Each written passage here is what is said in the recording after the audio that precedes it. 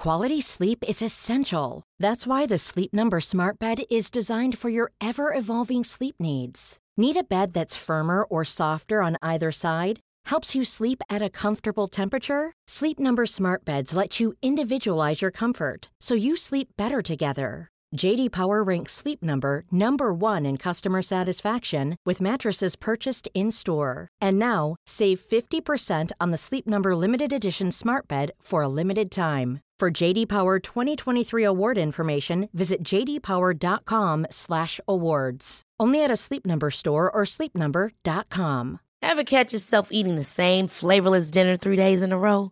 Dreaming of something better? Well, HelloFresh is your guilt-free dream come true, baby. It's me, Keke Palmer.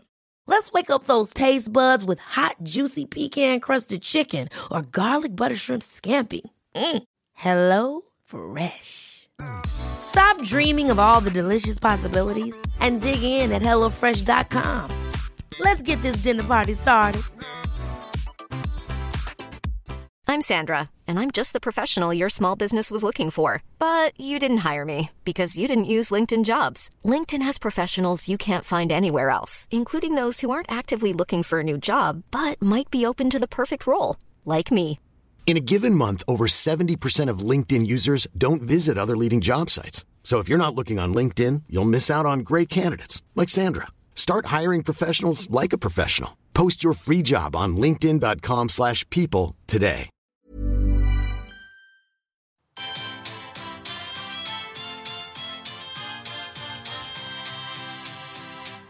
Stimulus is hot. The receptor says, oh. The effector says sweat.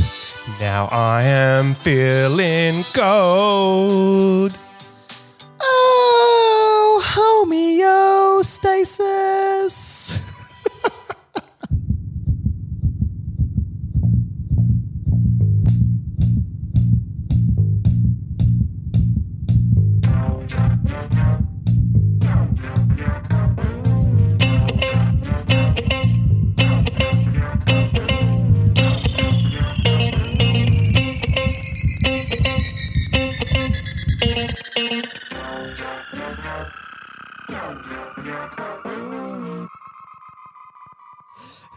Welcome, everybody, to another episode of Dr. Matt and Dr. Mike's Medical Podcast. I don't blame you if you've turned off by now, and we're only 30 seconds into it. We're talking about homeostasis today, Matthew. If you didn't get it from that intro. Yes, that was very good. You have a great voice. You have not just talent, a face for radio, but a voice for something undisclosed. Homeostasis. I'm Dr. Mike Todorovich. I'm joined by my co-host, Dr. Matt Barton, and this is Dr. Matt and Dr. Mike's Medical Podcast. If we were Beatles, you'd be Ringo. I would likely be John, because I've watched that Get Back documentary. Have you watched that? I watched the movie. Oh, well, they've done So the movie was done on the back of this doco that they filmed, 50, 60 years ago. They took all this old footage and remastered it. The guy that did Lord of the Rings, Peter Jackson. Oh, really? He also did that World War I remake. Did you see that? Where he took all old footage from World War I and colorized it and made it HD. Wow. It's amazing. You got to watch that. But the Beatles one is pretty cool. And it seems like John runs the whole show. John Lennon. Mm-hmm. Not John Lennon, sorry. Paul McCartney. Yeah. Did I say I was John or Paul? You said John. Yeah. Paul. I'm Paul, definitely. You offended a lot of people. Well, you're like Ringo. You just sit back and playing the drums. Just go with it. Ringo didn't say. I think Ringo spoke 3 times in that whole documentary. Anyway, I was busy doing Thomas the Tank Engine. That's true. That's true with the Fat Controller. Today we're talking about homeostasis. This is a very, very, very important topic for anybody doing health science, medicine, nursing, paramedicine, physio, whatever. If you're doing anatomy and physiology, homeostasis is probably the most important concept to understand. Do you agree, Matthew? He agrees, everyone. He's nodding his head. Yep. He may have said something else, but he agrees. And the reason why homeostasis is important is because homeostasis is what allows for us to maintain an internal stability or an internal stable environment while adjusting to changing external conditions. So our body is constantly trying to be swayed either externally or internally by different conditions and variables, changing temperature, for example, pressures, so forth. And the body needs to respond so it can survive. And if it doesn't? And if it doesn't, disease occurs. Yep. That's the amazing thing, is that homeostasis being maintained is health. And if homeostasis cannot be maintained, it's disease. That's right. That's right. So I just defined homeostasis. Again, when an organism can maintain an internal stable environment while adjusting to changing external conditions, that is homeostasis. Homeo means similar, stasis means standing. Similar standing. Okay, so how would that be different to if the word was homo, means same, right? Yeah. Homo means same. Stasis means standing. Means similar. That's right. So what that's indicating is that there is not one particular value that any function in the body needs to sit at. Right. It's a range that it needs to sit within. Right. So similar standing. So there's an upper limit and a lower limit for all the functions of the body. Can you give an example? Yeah, so temperature. Okay. So body temperature isn't just internal body temperature, doesn't have to be 37 degrees flat. Celsius. Otherwise you get sick. Celsius. So that's quite cold in Fahrenheit. It can go a couple of degrees higher and a couple of degrees lower. And so there's a range. But if you go outside of this range, problems occur. That's right. And the same thing happens with oxygen saturation status, blood glucose concentration, blood pressure. Like literally pick any function of the body, and there's going to be upper and lower margins, limits, and the body must stick within it. Yep. And so what we're talking about today in homeostasis is how does the body stick within those limits? Okay. When something happens, and it happens all the time, to push it up, how does the body bring it down? Or if something happens to push it too low, what does the body do to bring it back up? So that's only one part of it though. That's negative feedback, homeostasis. It goes in the opposite direction of the stimulus. Yes, but at the end of the day, regardless of whether it's positive or negative, it needs to go back within that happy, healthy balance. So there may be some short acute bouts or moments within homeostasis where it continues to push it outside of its normal functioning range. But ultimately it's trying to get back to a particular state where it's protective or functioning correctly. And that may not sound right at the moment, but we'll talk about that when we come to it. But I wanted to start off just talking about a little bit of the history of homeostasis or a historical perspective. We're not going to talk much about this, but I thought it was interesting that obviously the Greek physicians, a Greek physician and philosopher, Alcmaeon of Croton, 500 BC, proposed what can probably be called a balance of opposites in regards to health. So he used a political analogy, as the Greeks back then often did, to define health and disease. So he said, health is the equality of rights of the functions. So wet, dry, hot, cold, bitter, sweet, and the rest. But single rule of either pair is deleterious. What he's basically saying is that everything needs to be balanced out. Because their notion of health was probably the humours, right? That's right. And so if one was out of balance, then you'd get sick. Exactly right. Try to oppose the other. So basically what he's saying is if you had too much heat, you're going to go into a manifestation of disease, so you need to balance that back out. Exactly. So all the humans have to be in balance or something. So he was probably one of the first to start to insinuate that things needed to be in a balance when it came to health. Yeah. He obviously didn't understand to what degree and the mechanisms involved, but today we do know. And when we look at the mechanisms behind homeostasis, depending on your textbook, it'll either state there's 3 fundamental mechanisms of homeostasis, or it will say there's 5. Or components. All components, or it'll say there's 6. 3, 5, or 6. Oh, okay. We're just going to talk about all of them because they're all important, and it doesn't matter what number you attribute to them.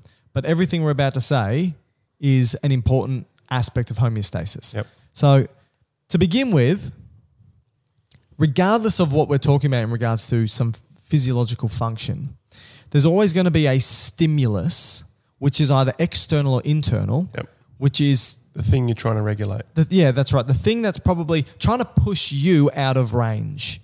So it could be temperature. It could be pressure.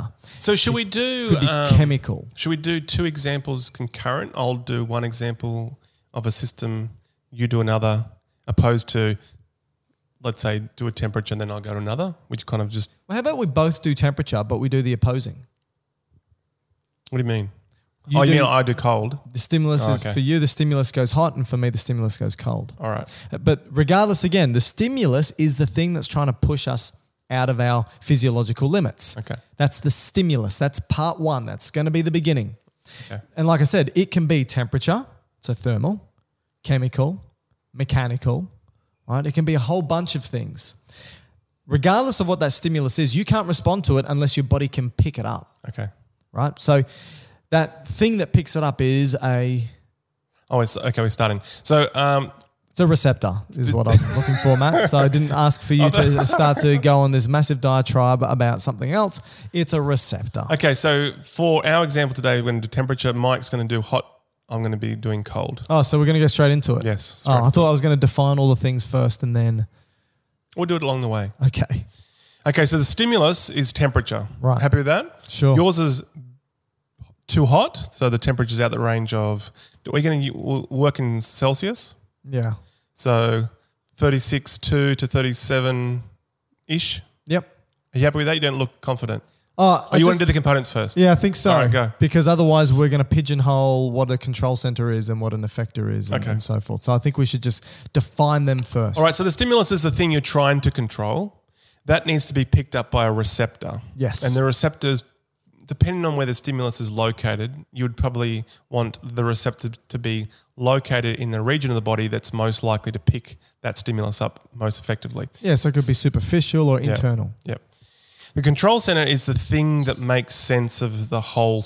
It's ultimately the computer of it all. Yeah, but we haven't spoken about it yet. So once the stimulus is being picked up by the receptor needs to transduce that signal and send it somewhere Yeah. for a decision to be made. Yeah.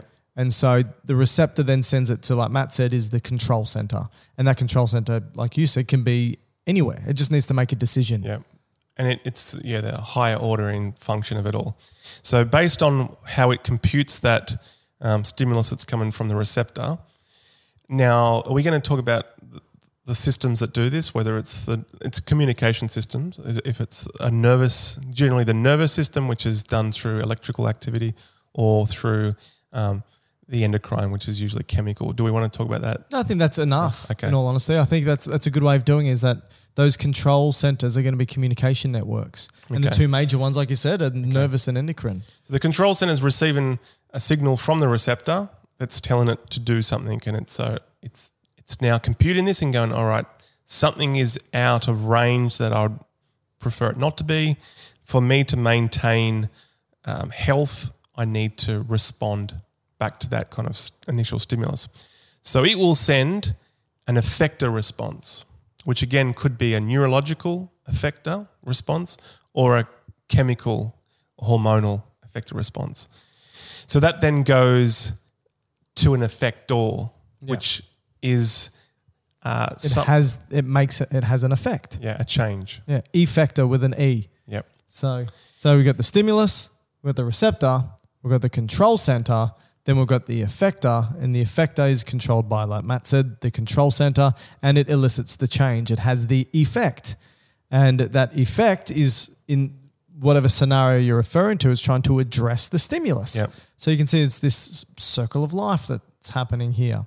Now, Matt alluded to earlier that sometimes, most of the time in homeostasis, we try to negate or do the opposite of the stimulus, because if it's too hot, then it wants to bring it down and make it cold. And if it's too cold, the effector wants to bring it up and make it hot again.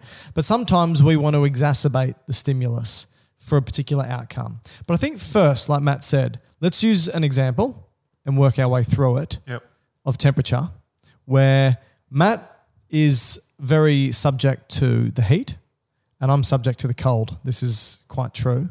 Okay. And Matt and I go outside. He walks out into a nice Queensland summer and I walk into a Tasmanian winter.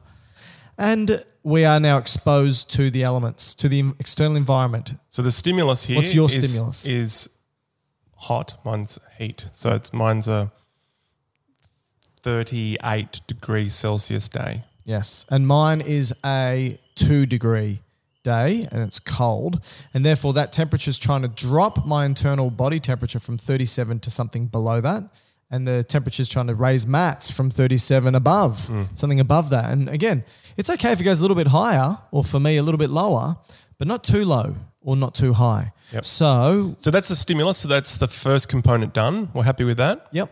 Now the receptor for temperature, generally you would probably say is on the skin or associated with the skin, because Thermoreceptor. that's what's associated with the outside world. Okay. Now, but saying that, there is also internal thermoreceptors that can also pick up temperature. But I think for this particular example, we'll just say the receptor is located on the skin. Yep. Happy with that? Yep. So my receptors on my skin pick up that higher temperature. So we have temperature receptors, which are heat and cold gates on our nerves that would then stimulate. And these we could artificially, just for a side tangent, you could artificially stimulate these through chili, capsaicin, that makes the sensation of heat. So if you put a chili in your mouth, it makes it feel hot, but it's not really. It's just the capsaicin's artificially opening those receptors, those temperature receptors. Or the other one is menthol. So these things like chewing gum, toothpaste, cigarettes, or menthols. Anyway, it doesn't matter. That would give the sensation of cool. Mentos, there we go. Sensation of coolth. Coolth. Anyway, so that's the receptor. So that's going to tell the receptor, here's the stimulus. Yeah. What are you going to do about it? So the receptor transduces, it changes one mode into another mode. So here it's temperature. So this thermoreceptor changes a temperature stimulus into an electrochemical stimulus, which can then be sent via nerves to the control center, which in this case for temperature is going to be where? The hypothalamus. Of the brain. Yep. That's right. So just as a point here, this is where you could get an additional component, and this is known as the afferent signal. Yeah. And all that is the nerve that's... it's from the receptor to the control center. It's just right. the nerve that's bringing it to it. Yes, the connection between. So as Michael said earlier, sometimes it will be only 3. If you add this one, this is going to end up making them 5, 6. So this neurological stimulus travels in our peripheral nerves to our spinal cord, up the spinal cord to our brain, where we have in the diencephalon the hypothalamus, and that's the control center for today. Yeah. Happy with that? Yep. But as just a side point, the control center, and I don't want to confuse people, but I just have to put this in for detail. The control center can also be a receptor for temperature as well, but as a internal thermoreception. Yeah, there's a lot of overlap where these receptors are. Sometimes the control center is located where the receptor is. Which we can give an example of that and so forth. So now the control center, the hypothalamus, has picked up a temperature change or a signal regarding temperature that's been sent from the receptor via the afferent nerve signal. And it goes, okay, what do I need to do? So in Matt's scenario, it goes, it's hot. Well, and in the control center is like the thermostat, right? Yeah, that's right. There's a base point. And just like the thermostat of your home, it knows that it needs to be sitting at a particular temperature range. And if the room gets too hot, the thermostat kicks in to try and drop things down. And if it gets too cold, the thermostat kicks in to bring the temperature back up because it knows it needs to sit within a range. Hypothalamus does the same thing. So regardless of what's happening with Matt or myself, the thermostat of the hypothalamus knows what to do. And that's the control center. So it controls the outcome. It makes a decision. So for Matt, the decision is, I need to cool down.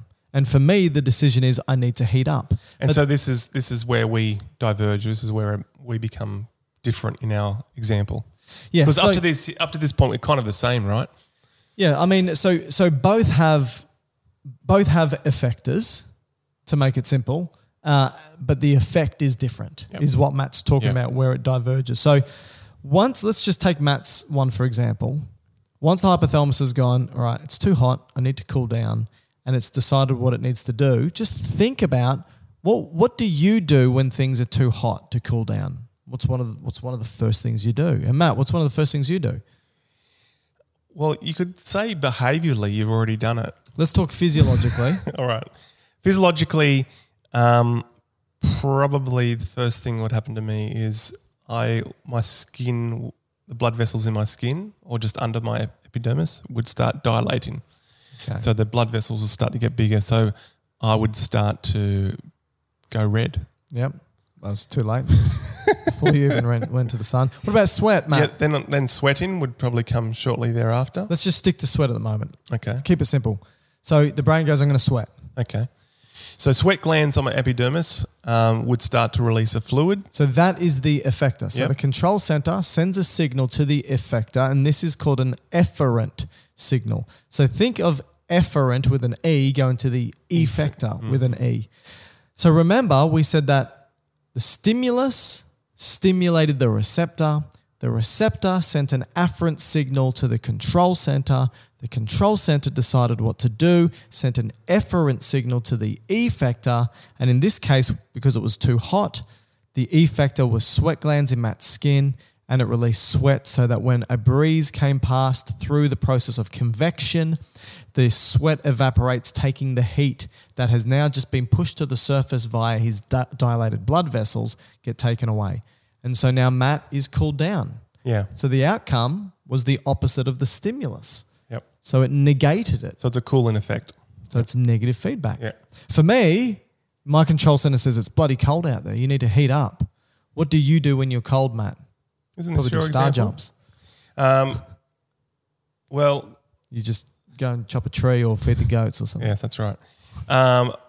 Well, probably one of the first things would be you get goosebumps. Yeah. You'd start to go white, Well, and then if it's bad enough, you might start shivering. shivering. Let's keep it simple again and do shivering. Okay. Because it's just a simple outcome. Yep. So the effector is going to be our muscles. Yep. So the control center sends an efferent signal to the muscles and says, all right, time to contract, relax, contract, relax, contract, relax, contract, relax, which is shivering. Why do we do that when we're cold? Because when muscles contract and relax, they release heat and you warm up. And again, the outcome from the effector was the opposite of the stimulus. Yep. So we've just provided through temperature probably a very common example, 2 common examples of negative feedback. Yep. That's pretty good. Now, I just want to throw. See you later. I just want to throw a really quick one in here, just as a second one, because it's important for when we talk about a system not working. Yeah. So let's do blood sugar, Oh, okay. and this is a good one because it also, I shouldn't say confuses, but It's good because everyone's going to get confused. It highlights where, in some cases, the distinction between the receptor, the control center, the effector. All right, let's do it this way.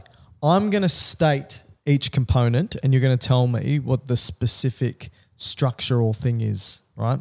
So in this scenario, we always start with a stimulus. What's the stimulus in your scenario? Blood sugar. Okay. Is it high or low? We'll go high. Okay. So the stimulus is high quantities of sugar in the blood, so high blood sugar, called hypoglycemia. Mm-hmm. It has to stimulate a receptor to have an effect. So what is the receptor? Where is it located? All of the above. Okay. The receptor is in your pancreas, Okay. and it is a beta cell. All right. So because blood glucose is internal, has to be an internal receptor, and it is a cell on the pancreas, you said, called a beta cell. Yep. And it picks up high blood glucose. Yep. All right. It's now transduced a high blood sugar stimulus into what sort of stimulus? It's going to move into this is a hard one because it's technically in the same cell. Okay, great. Yeah. So the receptor is located at the same place as the control center. Correct. So both are in the pancreas. Yes. So then it will, through an afferent signal of some sort, stimulate the control center of the pancreas. Yeah. It's kind of an internal stimulation. It's a little bit of a confusing example. Yeah. But it's a good one to learn. Absolutely. So basically what happens is the cell within the pancreas is one of the first regions to get this glucose from a meal, okay? And let's just say you had a can of soft drink. You shouldn't because it's not good for you, but let's just say it because it's got a lot of sugar in it. You've drank it, the sugar gets pulled across your gut wall, goes into your portal blood system, and then, it's going to your liver and then pancreas. Now, the cells in your pancreas, the beta cells, pick up the glucose, and the glucose goes into the cell, which makes the cell really energized. Yes. Lots of ATP. And as a result, this is now going to the control center, that high energized cell now is what is basically going to activate the control center to do the effect. Yeah, the cell is both the receptor and the control center, because the cell, and so the afferent signal, right, that gets sent is this, and this is where it gets tricky, is still an electrical chemical signal, like it does with sending a signal from your skin to your brain via your neurons. It's just that the same cell depolarizes. That's right, yeah, that's a good example. Right, so depolarizes, as soon as the glucose goes in, that cell depolarizes due to ionic charge changes. And a big one is potassium. Yeah, that's right. And then what that does is it causes the release of insulin. That's right. From that same cell. So that control center now releases insulin, which is going to be the efferent response. Yeah. Okay, but it's a chemical response. That's right. So now the beta cells from your pancreas just start dumping insulin into the blood. Yeah. So off it goes into the portal system. Yeah. And this is the efferent signal, is insulin traveling through the bloodstream. Yeah. So now it's going to go to regions of the body that is sensitive to insulin, which is that chemical. So the first stop, and I'm not necessarily saying it has to work in this order, but the first stop this insulin is going to go to is the liver. Okay, so the liver is getting the insulin from the portal system, okay, and at the same time it's receiving a lot of glucose from the meal you just had, right? And so the liver says, wow, that's a lot of glucose and I've got insulin here. You know what, I might store this for later. So it says, I'm going to store the glucose, snap them all together and make a product called glycogen. That's right. Okay. So the effect here is glucose intake into the tissue and storage. Yeah, and then by sucking all that glucose in from the portal blood into the liver, that means blood sugar will slowly start dropping. Which is perfect because the effect negates the stimulus, so negative feedback. Now, the other thing is because it's now going systemically, so now there is insulin in your whole blood with glucose from the meal. Any other cell that is receptive or sensitive to insulin, and what are some of those cells? Muscle cells, kidney cells. Okay, fat cells. And so now they're going to, because the insulin opens the doors for the glucose. Normally glucose can't get inside a cell, but as soon as insulin binds to it, the cell doors open, glucose goes into these cells. So skeletal muscle can use glucose for either contraction, or it can store glucose for its own glycogen, or fat will just store it as fat. Okay, but in any case, all these examples will start pulling glucose out of the blood, and that's going to slowly drop glucose levels. So the great thing about this example is obviously temperature is a nice, clear-cut, simple example, which everyone should start with to understand the different components of homeostasis. But I like this example because it still incorporates every single component, but in a different way. Yeah, that's right. So people need to realize that regardless of what mechanism of homeostasis, those components are still there in one way or another. And, you know, just like with temperature where we did hot cold, Matt just did high blood glucose, but low blood glucose is a similar thing. Okay, when the blood glucose levels are too low, it gets picked up by cells in the pancreas. So that's the receptor called an alpha cell, which is also the control center. Yep, just next door to the beta cells. That's right, and releases not insulin, but glucagon. Yep. And then that does the same thing, jumps into the bloodstream, which is the efferent signal, travels to cells. First stop. Like the liver, and tells it to mobilize the stored glycogen into glucose to release into the bloodstream for blood glucose levels to go up. And that's the effect. So again, you've still got all the components of the homeostatic mechanism present. But what we've only spoken about thus far, Matthew, is negative feedback, where the effect negates or does the opposite of the stimulus. Yep. Goes too high, brings it down. Goes too low, brings it up. But there's also something called positive feedback, which is not as common as negative feedback, but it uses the exact same mechanisms. So all, stimulus, receptor, afferent signal, control center, efferent signal, effector. But the effect, the outcome, actually exacerbates, stimulates, amplifies other synonyms of the stimulus. Right? So I think the best example of this is labor. Yeah. So should we start talking about that? Sure. All right. Let's just say... So what's the ultimate outcome that wants to be achieved here before we Well, it still wants to normalize homeostasis. So the stimulus is still going to be something pushing homeostasis out of range. Yep. And at the end of the day, it needs to get back into the healthy range, but it does it via this circuitous sort of route by exacerbating it, amplifying to try and overcome something first to get there. So I guess the point here is the example that Mike's going to give in terms of labour. What the body's trying to achieve here is to get the baby out of the uterus. Okay? Now, the stimulus, unlike the negative feedback, the result is opposing the stimulus. Yeah. But for this one, it actually amplifies the stimulus until the whole system turns off. Yeah. So let's give the example so it makes sense now. Okay. So the baby's in the uterus. Yep. It's Hopefully engaged. Head down. Yep. Head's down, and it's starting to push against the neck of the uterus, which we call the cervix. Mm-hmm. Okay. So let's say the uterus starts to contract. Not yet. So we're slowly going into the Let's start. not do that yet. The start of the first contraction. All right. Okay. All right. So just waves, small, infrequent waves of contractions are going into the uterus. Now, when this is happening, it's pushing the baby down onto the cervix. Okay.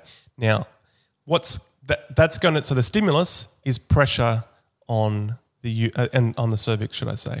The receptor is in the wall of the cervix. So it's just pressure receptors, stretch receptors in the cervix.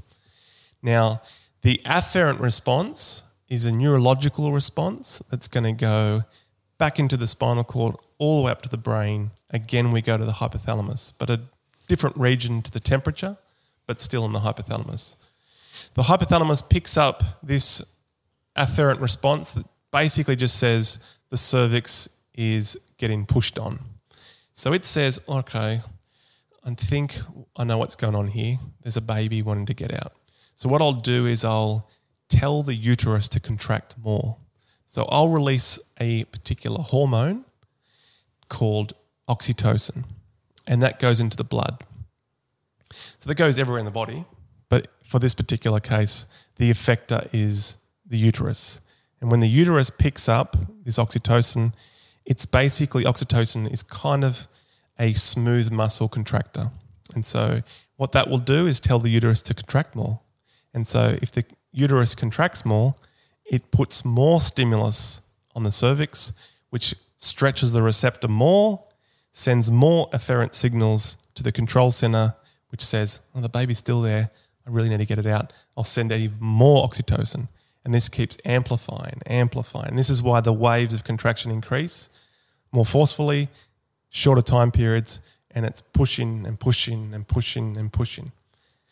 Is there anything more to add? No, that's it. That's perfect. And until baby's out, and then there's no more cervical stretch, so there's no more stimulus. Yep. And so the stimulus is gone. Yeah, and so now the back to stimulus homeostasis. is all done, and then completes. Done. So as you can see, what we were trying to allude to before going through the example was that the effector, exacerbating or amplifying the stimulus, the final end result actually resulted in homeostasis being regulated, going back to normal. Because the only way out of this situation was getting bub out. Yeah. There's nothing else the control center could do to stop the cervical stretching, right? That was the stimulus. That's right. And so they go, well, we've got to get this baby out. And another example of this positive, so that's called positive feedback. Another example of this is blood clotting. And so if you have a cut in a blood vessel, it obviously makes sense that the body wants to seal it up, clot it up. Yep. Now, if a blood vessel is cut, that's the stimulus, receptors are going to be picking this up But what ends up actually happening is this is another different scenario in which when a blood vessel is damaged, it exposes certain connective tissue within the vessel, which platelets that are going past all the time stick to. And as soon as a platelet sticks to that, it releases chemicals to call on more platelets because it goes, hey, guys, this thing is cut open. We need to clot it up. And those chemicals released stimulate more platelets to come in to bind, to release more chemicals, to stimulate more platelets to come in to bind, to release more chemicals, and so forth until there's no more room for platelets to bind because it's all clotted up. There's no more cut, so the stimulus is gone. Now, the argument or the question could be, what's the receptor, what's the control center, and what's the effector? But again, you can have these as all in one. So the stimulus being the cut, the damage, tissue damage. The platelet is acting as both the receptor and the control center, releasing the chemical to have the effect. So it's sort of all in one. But still, all those components are there. Yep. And it's still positive feedback because homeostasis at the end of the day needs to be maintained. And homeostasis was to bring things back into the normal range. So there's a cut or there's damage, it needs to be healed, it needs to be fixed. Otherwise, disease occurs. And so there's many examples of negative feedback, not too many more examples of positive feedback. But the other one also in the context of mums and bubs would be breastfeeding. Exactly. And so that's still oxytocin. Very similar to the first one with oxytocin, but the different receptor here is going to be receptors in the breast. What is the stimulus? Well, it's suckling from the baby. So the stimulus being mechanical stretch or movement within those particular receptors in the breast, send in a neurological signal again to the hypothalamus. Oxytocin is the release, so it's a chemical release, so it's a hormone, and the effect. And what do we say oxytocin does? It's a smooth muscle contractor. Yeah. So oxytocin in terms of breastfeeding is milk letdown. It's not milk production, that's prolactin, but milk letdown. So it kind of contracts the ducts to push the milk out into the nipple and out into the baby's mouth. That's right. And once baby is satisfied with all that milk, no more suckling, no more stimulus, no more oxytocin, and then it's all done. Now, because this is done, more frequently than the birth, what actually happens is a kind of a reinforcement for the mother. And so the mother will start to, I guess, behaviourally see this system being used constantly. And usually what goes with the stimulus, as I said, is the suckling. But what other things can go around the same time of that is the baby crying. Because the baby crying, usually in those early days is, I'm crying because I'm hungry. So usually shortly after the cry will be the suckling. And so many mothers will report that as soon as the baby starts crying, they get milk let down almost straight away because of that reinforcement. Right? Yeah. So that's not necessarily homeostasis, but it's a behavioural. It's just showing you how that reinforcement occurs because it's happened so many times. Yeah. And also, if we're digressing, that oxytocin release, because it contracts smooth muscle, obviously mothers who are breastfeeding have likely just given birth. It helps contract the uterus and bring it back to a position that was prior to giving birth. So it sort of helps bring things back into its right location. Yeah, that's a good point. So look, I think there's not too much more to say about homeostasis. Well, there's one thing I just wanted to add, and that's more in terms of when it doesn't work so well. And I think if we can jump back quickly to the blood sugar example. Yeah. Remember the Oh, good point. Yeah. So the example we gave was the beta cell, okay? And we know there's a disease, I'll call it a disease, that causes a dysfunction in the way the blood sugar is regulated. And this is collectively known as diabetes. Now, we know there's at least 3 types. Yeah. There's probably even more now, upwards of above 5. But for today, we'll just say 2, okay? So diabetes referring to a excessive amount of urine being passed. That's what the word means, essentially. But what is actually happening is those beta cells that we spoke about aren't working as efficiently as they should be. So which type of diabetes are you talking about? So if we go type 1 is essentially kind of an autoimmune disease which kills off beta cells. And so this is happening generally in younger childhood, but slowly over time the beta cells are dying over time until they get to about 80% have died off. Now, you don't have enough beta cells to do that regulation that we spoke of. So what happens is you haven't got enough insulin being released as the effector, so that means sugar will remain high. And so you get all the side effects of having sugar too high for too long, as well as your cells not getting fed with enough glucose. So that's essentially type 1 diabetes. So importantly here, what Matt's highlighted is that a disruption in any of the components of homeostasis can cause disease, right? So in this case, in type 1, if the beta cell doesn't produce insulin, that's the control center not working, right? So you got the control centers damaged here. So the beta cell still works as a receptor because it's still picking up the high glucose levels. They're still depolarizing. It just can't produce the insulin. Yeah. So it's not working as a control center. But type 2 diabetes, that's different, right? Yeah, so type 2 is probably a mixture of a few things, because type 2, more and more they're saying there's a genetic basis to it that you inherit, but a big part of it would have come from a long-standing environmental change impact over time. So certain things like obesity, diet have an effect in the way that insulin's efficiency works in the body. So pretty much over time, the amount of insulin might be okay, but the receptors that respond to it become kind of desensitized to it. And so it's less efficient as a system. And so slowly what happens is the system doesn't respond as efficiently as it should, and it goes back to the control center and says, hey, we need more insulin. And you keep bumping up insulin and insulin. So you can actually, in early stages of type 2 diabetes, you can actually get hyperinsulinemia until the pancreas kind of gets exhausted with it, and then you kind of drop off and don't produce enough. So but the summary of it is still you get hyperglycemia, which is not enough, too much sugar in your blood for extended periods of time, and at the same time you're not getting the sugar into your cells, so you get dysfunction in certain cells from running out of energy. So in that example, in type 2, it's making the insulin, so there's no problem with the control center.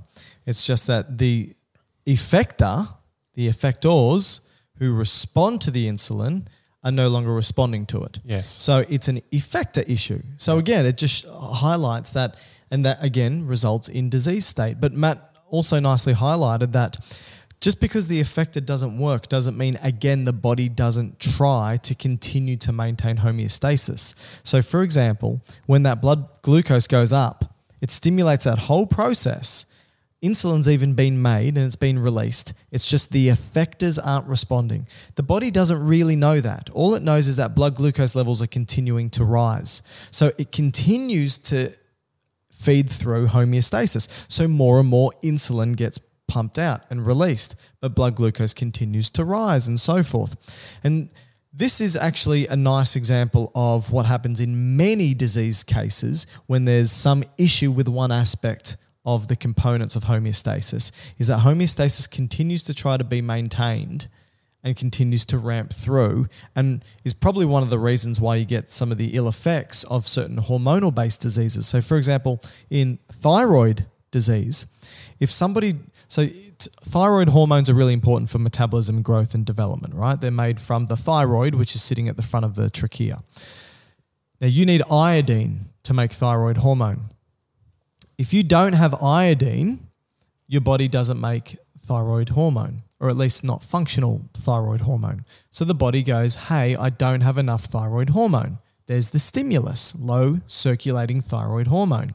So it stimulates this whole homeostatic mechanism to produce thyroid hormone to negative feedback, right? Bump it back up again. But without the iodine, the thyroid hormone that it produces is just like, it's what we call colloid. It's just a fluid that accumulates and it's not functional. So thyroid hormone remains low, circulating in the system, and the whole thing continues to stimulate. And what happens is people tend to get all this colloid fluid being produced in the thyroid, and they get this massive thyroid gland called hyperthyroidism, in the sense that A goiter. And so one of the issues here is there's a breakdown in homeostasis. One of the components isn't working, and it continues to try and push through to maintain homeostasis.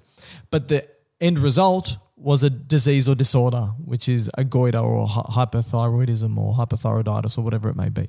So that's just, again, and you can pick any single example, any example at all, and you could probably identify all of these components and find a disease. And this is what students should be doing, is that when they start looking at disease states, try and identify what the cause of the disease is and what component of homeostasis it's affecting. And then you'll sort of see how things flow on from there. And that's a really nice way of looking at disease states. What else did you want to chat about? I think we covered pretty much the main crux of So I think this concept. The main take-home point from me, at least, and Matt may have something to add, is that homeostasis is an organism trying to maintain an internal stability while adjusting to changing external conditions. Yep. And it happens with every single function of the body. There's a number of components of homeostasis, and Matt and I outlined 6 of them: the stimulus, the receptor, the afferent signal, the control center, the efferent signal, and the effector. Now, the effect of the effector can be to do the opposite of the stimulus, which is negative feedback, or it can exacerbate the stimulus up until a point where everything Shuts goes off. back to normal. Yeah, and that's positive feedback. Yep. And anytime there's a disruption in the components of homeostasis, a disease state can occur. Yep. And that's it. It's homeostasis in my eyes. And I that, reckon. and that really feeds on well, because homeostasis is usually a concept you'll learn in A&P, anatomy physiology, and then when you build on it, usually you'll go into, say, a second year subject of like pathophysiology, which is the study of diseases. As Mike said, a lot of the diseases that you'll learn is really a disruption or a derangement of homeostasis. So when you are learning your diseases, if you can always go back to this principle, it'll make your understanding of the disease, but then the diagnosis and the treatment of it much more simple, because you can critically think it rather than just rote learn components that are really meaningless. All disease treatments, every single one tries to reestablish homeostasis. That's their aim. That's the aim of all disease treatments, is to reestablish. Obviously, some disease treatments are symptomatic, but if you want to be curative... Yeah, to remove the root cause of it. That's right. Yeah. All right, we're done. We're done with homeostasis for the rest of our lives. If you want to contact us, you can. You can do it on social media, mainly me, because Matt doesn't do those sort of things. He just tends to his goats and mows his yard. But you can A lot of contact work me. to do. A lot of work to do. So much so that he can't do any social media. If I was smart enough, I could use the goats to Do social media. to cut the lawn, and I wouldn't have to mow it. To post on Instagram. There we go. At Dr. Mike Todorovic on Instagram. At DrMikeTodorovic. I don't know why I've got such a long name. That's also me on Twitter, and you can find me on TikTok as well, and Facebook and wherever else. You can email us topics, suggestions, comments, whatever it may be. We get them all the time. Thank you to everyone that has emailed us. I'm sorry if I haven't got back to you. It's busy, crazy times preparing for the semester. gubiosciences@gmail.com. Otherwise, you can send me an email, drmiketodorovic@gmail.com. Give us 5-star rating on Spotify and iTunes. Leave a comment saying how amazing we are so other people can see how great and useful and helpful we are. If you are a student studying, let us know. Tell us what you're doing. We love to hear from you. And leave some comments. And best of luck. I agree. Good luck. Goodbye. Imagine the softest sheets you've ever felt. Now imagine them getting even softer over time. That's what you'll feel with Boll & Branch's organic cotton sheets. In a recent customer survey, 96% replied that Boll & Branch sheets get softer with every wash. Start getting your best night's sleep in these sheets that get softer and softer for years to come. Try their sheets with a 30-night guarantee. Plus, get 15% off your first order at bollandbranch.com. Code BUTTERY. Exclusions apply. See site for details. Ever catch yourself eating the same flavorless dinner 3 days in a row? Dreaming of something better? Well, HelloFresh is your guilt-free dream come true, baby. It's me, Keke Palmer. Let's wake up those taste buds with hot, juicy pecan-crusted chicken or garlic butter shrimp scampi. Hello Fresh. Stop dreaming of all the delicious possibilities and dig in at HelloFresh.com. Let's get this dinner party started. Planning for your next trip? Elevate your travel style with Quince. Quince has all the jet-setting essentials you'll want for your next getaway, like European linen, premium luggage options, buttery soft Italian leather bags, and so much more. And is all priced at 50 to 80% less than similar brands. Plus, Quince only works with factories that use safe and ethical manufacturing practices. Pack your bags with high-quality essentials you'll be wearing for vacations to come with Quince. Go to quince.com/pack for free shipping and 365-day returns.